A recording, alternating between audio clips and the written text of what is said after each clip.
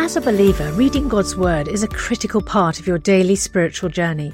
And because it's so important, we've created a unique new resource to help you immerse yourself in biblical truth and open your eyes to all God's Word has for you.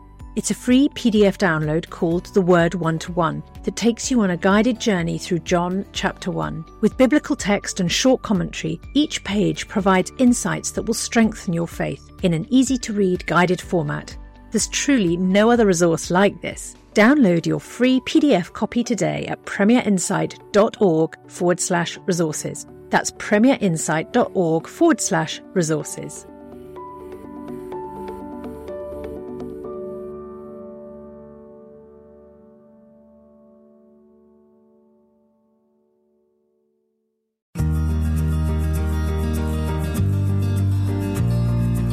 Premier Podcasts.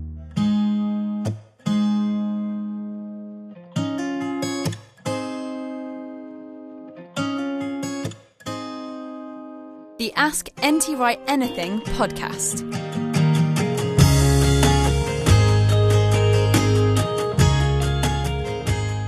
Hello, welcome along to episode 10. Yes, believe it or not, episode 10 already of the Ask N.T. Wright Anything podcast.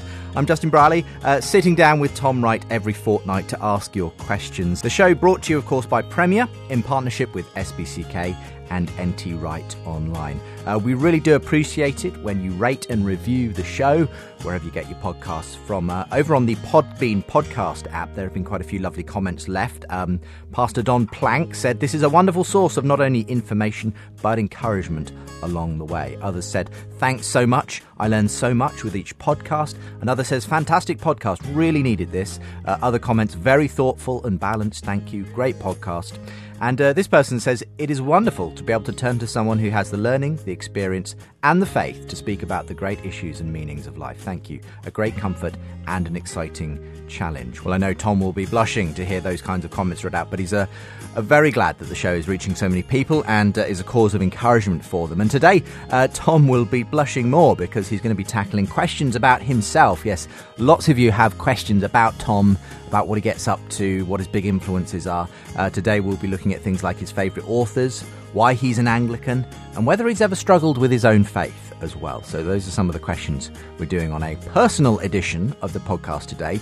If you want more episodes, updates, or want to ask a question yourself for a future programme, do register over at askntwright.com.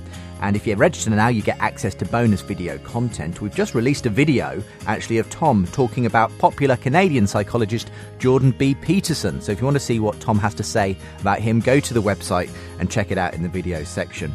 And it's not too late to enter the prize draw for one of those 3 signed copies of Tom's translation of Scripture, The Bible for Everyone. It's a hefty old book. Tom signed 3 of them for podcast listeners. He's translated the whole of the New Testament. John Goldingay has done the Old Testament. Just sign up to the newsletter and you'll be automatically put in the hat for the prize draw. And of course you get the bonus content, the newsletter, and of course get to ask a question if you want to. Go and sign up at askntwright.com. Welcome to today's podcast. It is the fortnightly catch-up with Tom Wright, with me, Justin Brierley. It's great to have you in studio again, Tom. And today we've brought together a number of questions that came in around yourself. So I know you're a very humble person. You don't like talking about yourself all that much, but people do want to know about Tom Wright himself. So are you okay with that? Sure, yes. Okay. Yes. I have a friend who's writing a book on humility, and we tease him that it's going to be called Humility and How I Achieved It. Let me go actually to a question I was going to leave to the end, but actually I think I'll ask it at the beginning. Jim in Davis, California says, "Are you planning to write your autobiography or memoirs in the future?" Well, my publishers have muttered to me that a theological autobiography might be fun, because I happen to have been, as it were, a guilty bystander in major shifts in the study of Jesus and Paul and various other things as well, and resurrection and new creation.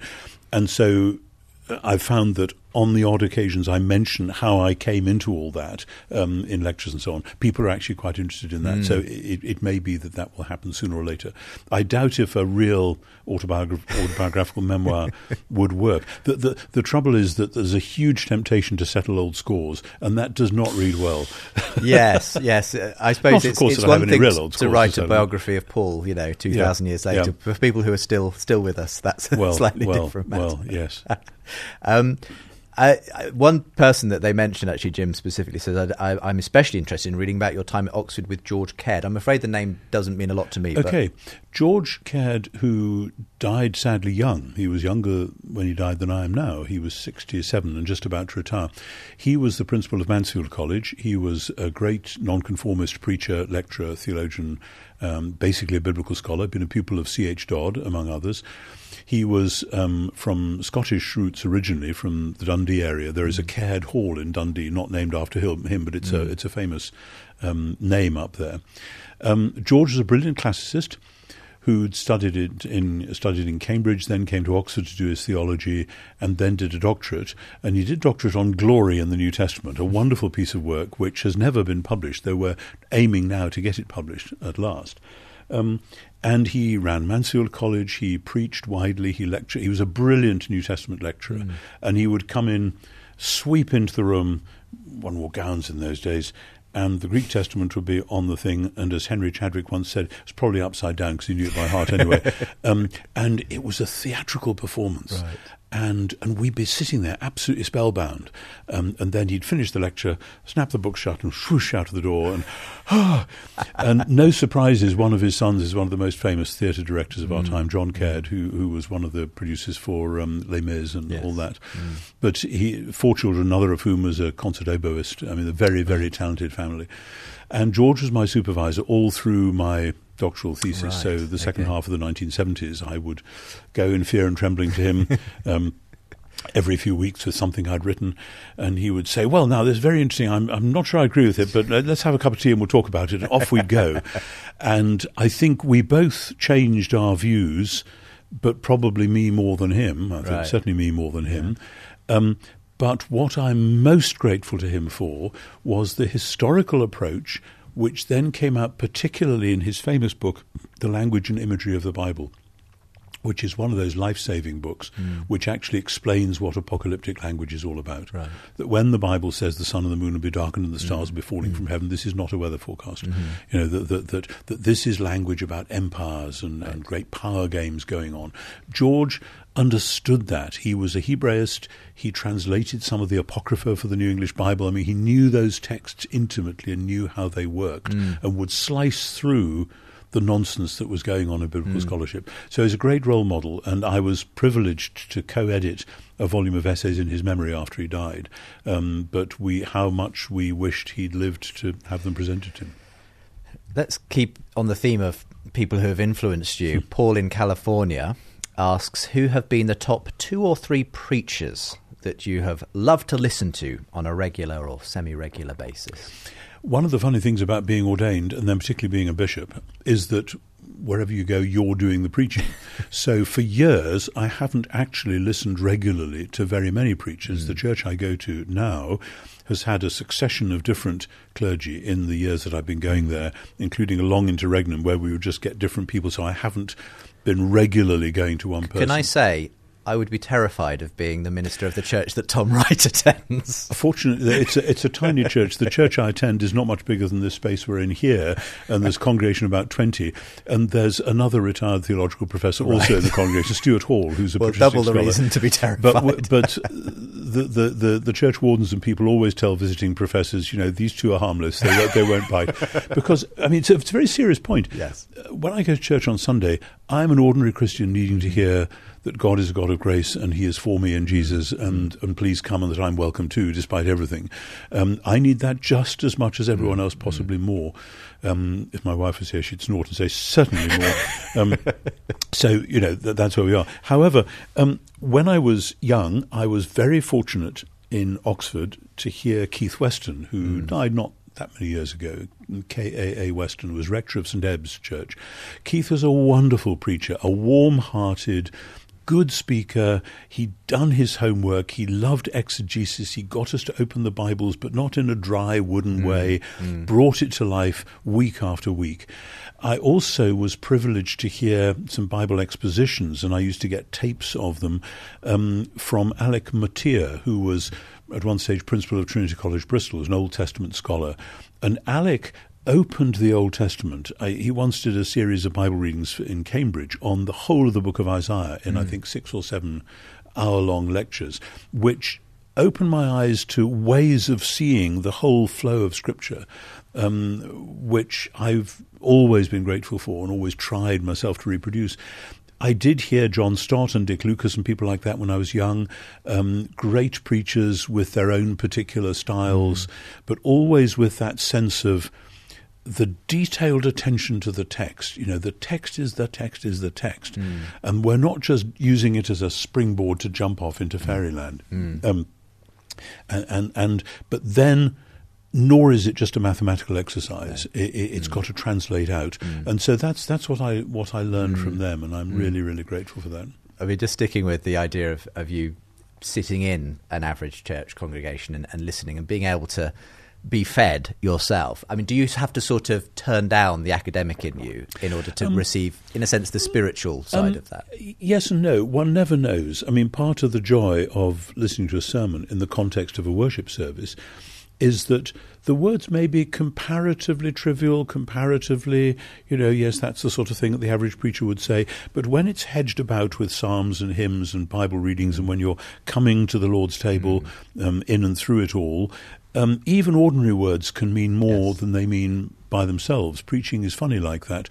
And yes, for me it's no trouble, because the academic bit of me is the academic bit of me, but the person I am is as an ordinary Christian who reads the Bible every day and tries to hear what God is saying. I seem to remember some words from C.S. Lewis that I can't quote exactly, but I can't remember exactly where they were either, but where he talked about the importance of, as Christians, him being obviously a brilliant Christian thinker, but sitting next to the charwoman, I think was the language used in a church, and accepting that God is just as much present in that service for her as he is for the great academic. Absolutely, and I mean one of the sort of negative blessings of having been an academic for half of my working life, when I was in Oxford and then now in St Andrews, is that certainly, let's say, looking back 30 or 40 years to my young days as an academic, some of the most dysfunctional human beings I've ever known have been Oxbridge academics, and some of the most highly functional, loving, shrewd, sensitive people I've ever met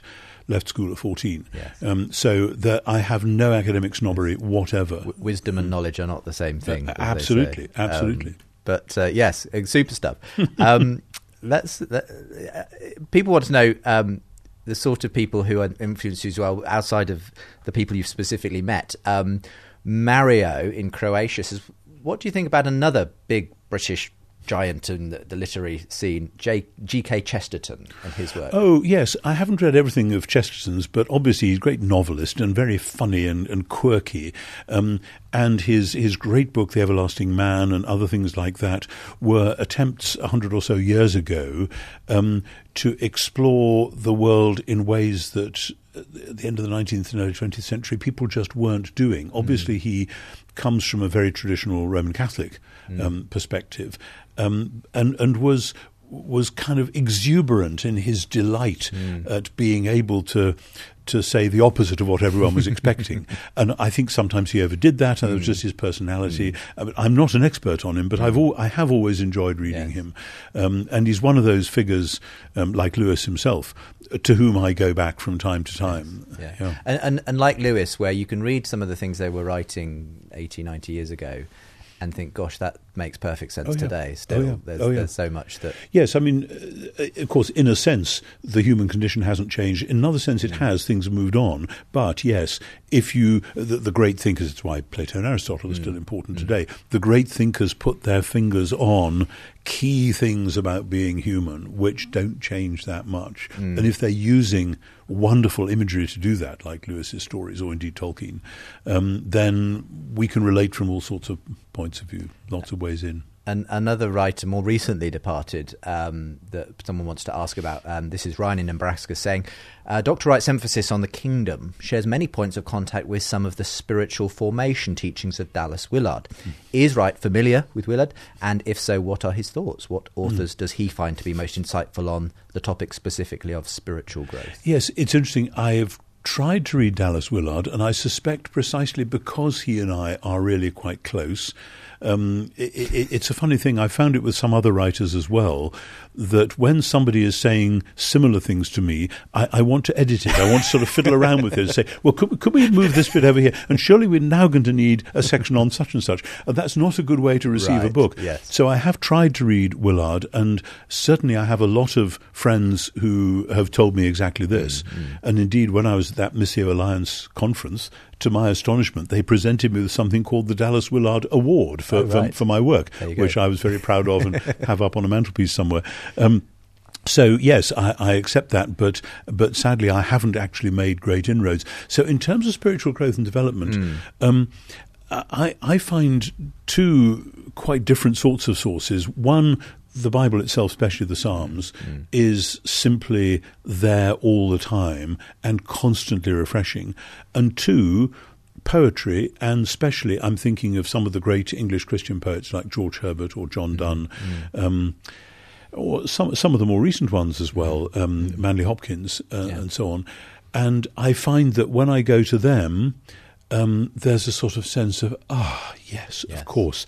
Thank you for putting it like that. I'd forgotten, and I need that. And it switches on the sort of the imaginative element. Of course, which is so and that is vital. I mean, so much in our contemporary culture has treated imagination, music, metaphor, etc., as a dispensable bit of decoration around the edge, whereas passionately believe that is one of the highways to the very centre. Yes. Now, in terms of personality, I would say that I'm an ENFJ, and the F is reasonably strong. But for those who may not know, this is Myers-Briggs language, and if you don't know what it means, never mind. Whereas, of course, people who read my academic works perceive me as a thinker rather than an intuitive feeler. Yes. But for me, the intuitive remains enormously important, hence music as well. Absolutely. And one more, if you'll indulge us. Sure. Michael, also in California, says, if you could have dinner with any person from the 20th century, whom would you choose and why? It's one of those classic sort of dinner party questions, isn't it? Yes, absolutely, absolutely. It's a funny thing. My oldest son, who's a historian, edits a history journal, the Journal of Modern French History, and they did a feature on him in a recent issue, and they asked him these rapid-fire questions.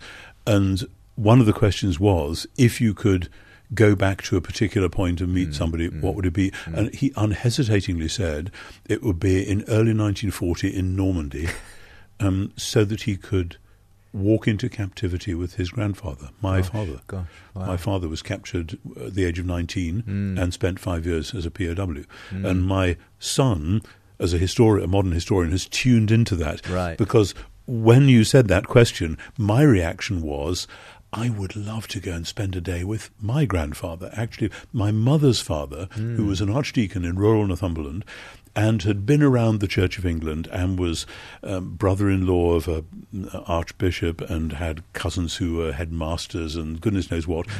And I'd just love to find out from him what life was really like in the 30s and so on, and what the key issues for the church were. In terms of public figures, it mightn't be very good because we probably don't speak the same language, but my great musical hero from early 20th century is Sibelius, the Finnish composer. Yes. But I suspect he'd be far too busy, out in the dark woods north of Helsinki, dreaming up some wonderful whatever. Well, at least you can appreciate the music he did create. Oh, yes. Oh, yes.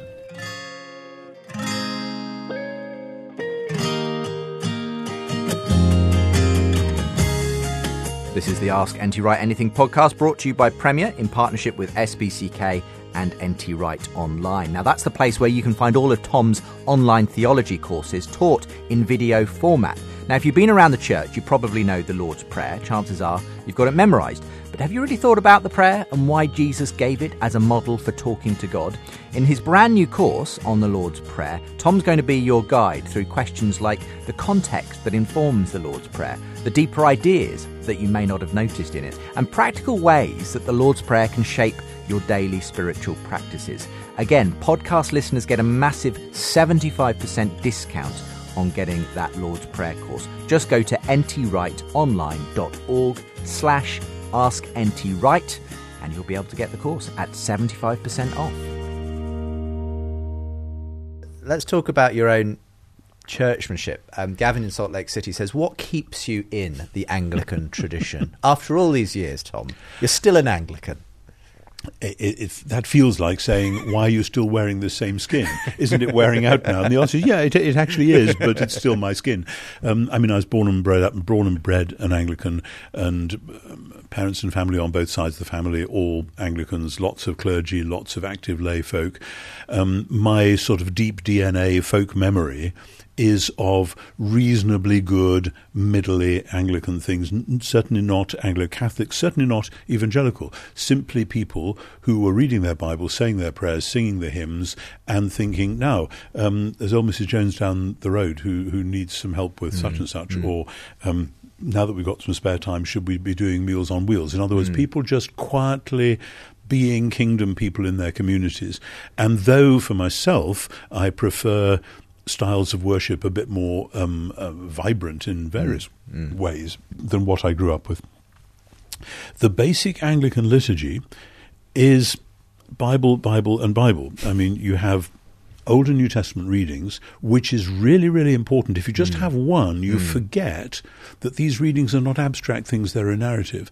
How do you prepare for them, and how do you thank God for those readings? Why? By singing more bits of Bible or canticles close up, like the Te Deum, particularly the Psalms.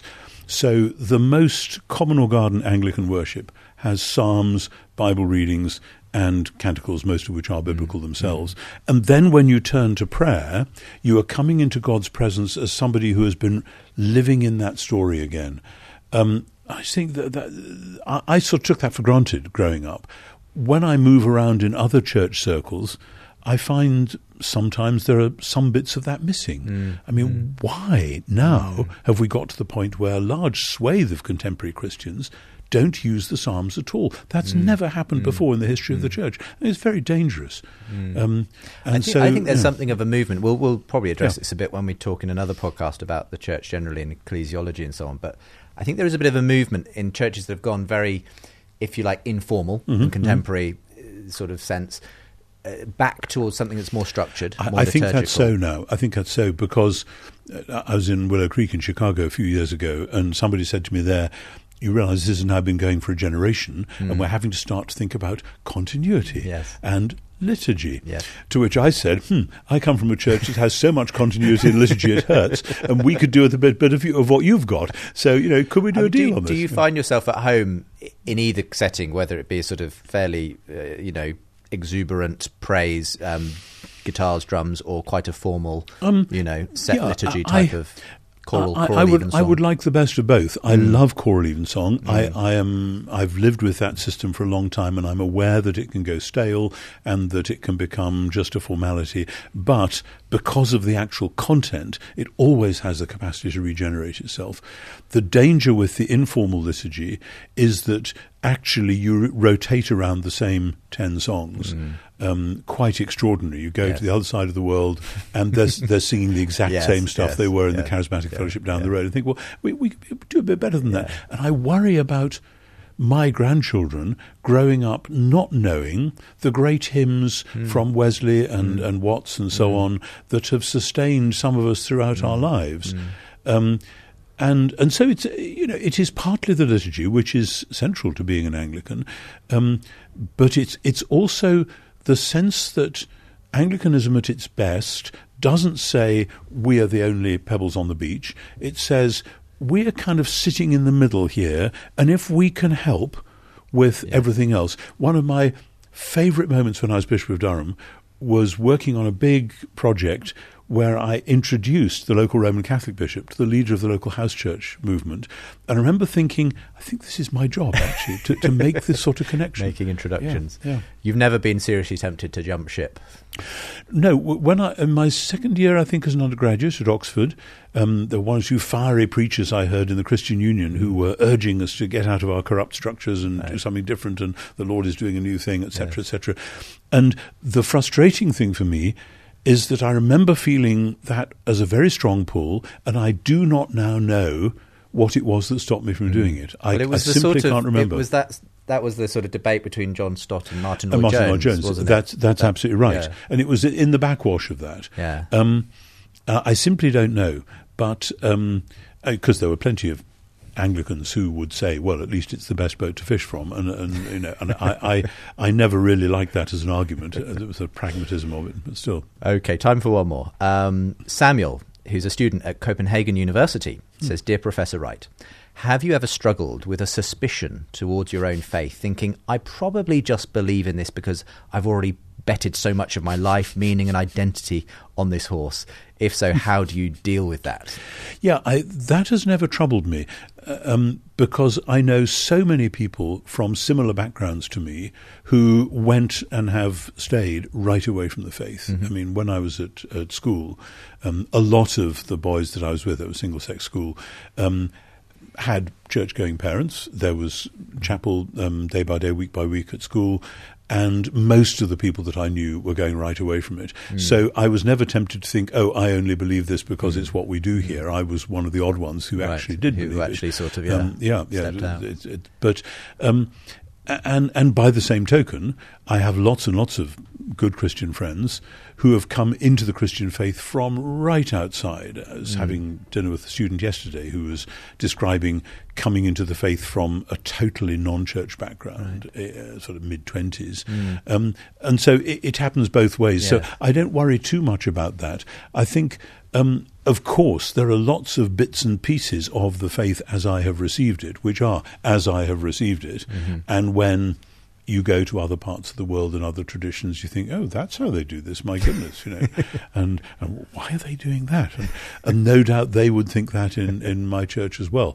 And that's when you just learn to lighten up and think, this is great. I sometimes get this myself. In the sense I'm in a different way involved in Christian ministry in the broadcasting world. And so people do challenge me sometimes, especially the atheists and agnostics who listen to my other show, say, well, look, you're sort of invested in it, Justin, so of course you're going to always be biased to sort of see the arguments for God and, to see that there is evidence for this and so on. And in a way I can't deny it. Of course I'm invested. None of us come to these things with a totally neutral point of view, do we? That's the implicit lie underneath the implication of the question, as it were, is that every day should start with a blank slate. And now, am I going to believe it today? It's a very postmodern approach to life, by the way. I'm going to invent myself again today. What shall I do? I mean, nobody in the legal profession would say, am I going to think like a lawyer today? No, of course you are. You've learned how to do it. You're doing it. You've got this job. Now, that might go dead on you. And there are some people, some clergy, some bishops, whose faith, for whatever reason, does go dead, and then there is a problem, because is this a dark night of the soul that I have to work through, or have I actually totally lost the plot, and is it going to be like that forever? And I'm one of those odd people that, I wander about, I do the wrong thing, I think the wrong thing, I say the wrong thing, and I come back and I say sorry, and we start again. And God is amazingly gracious. And I never really remember a time of not being aware of the presence of God. So it's not been a case of, do I really believe this? It's like, well, do I breathe? Well, yes. I do. It's how things are. It's fascinating. Thank you so much for spending a bit of time answering questions on yourself. Always the easiest thing to do. But strange, yes. Anyway, I appreciate that. If you've got more questions, perhaps in a future podcast we'll ask a few more of Tom's personal questions and see what we can dig out from the past. But it's been great to have you again for Thank you very much. This week's podcast. Don't forget you can send your questions in as well. AskNTWright.com is the place to go. Do tell other people about the podcast as well. Do rate and review us. And we look forward to seeing you again next time. Thank you.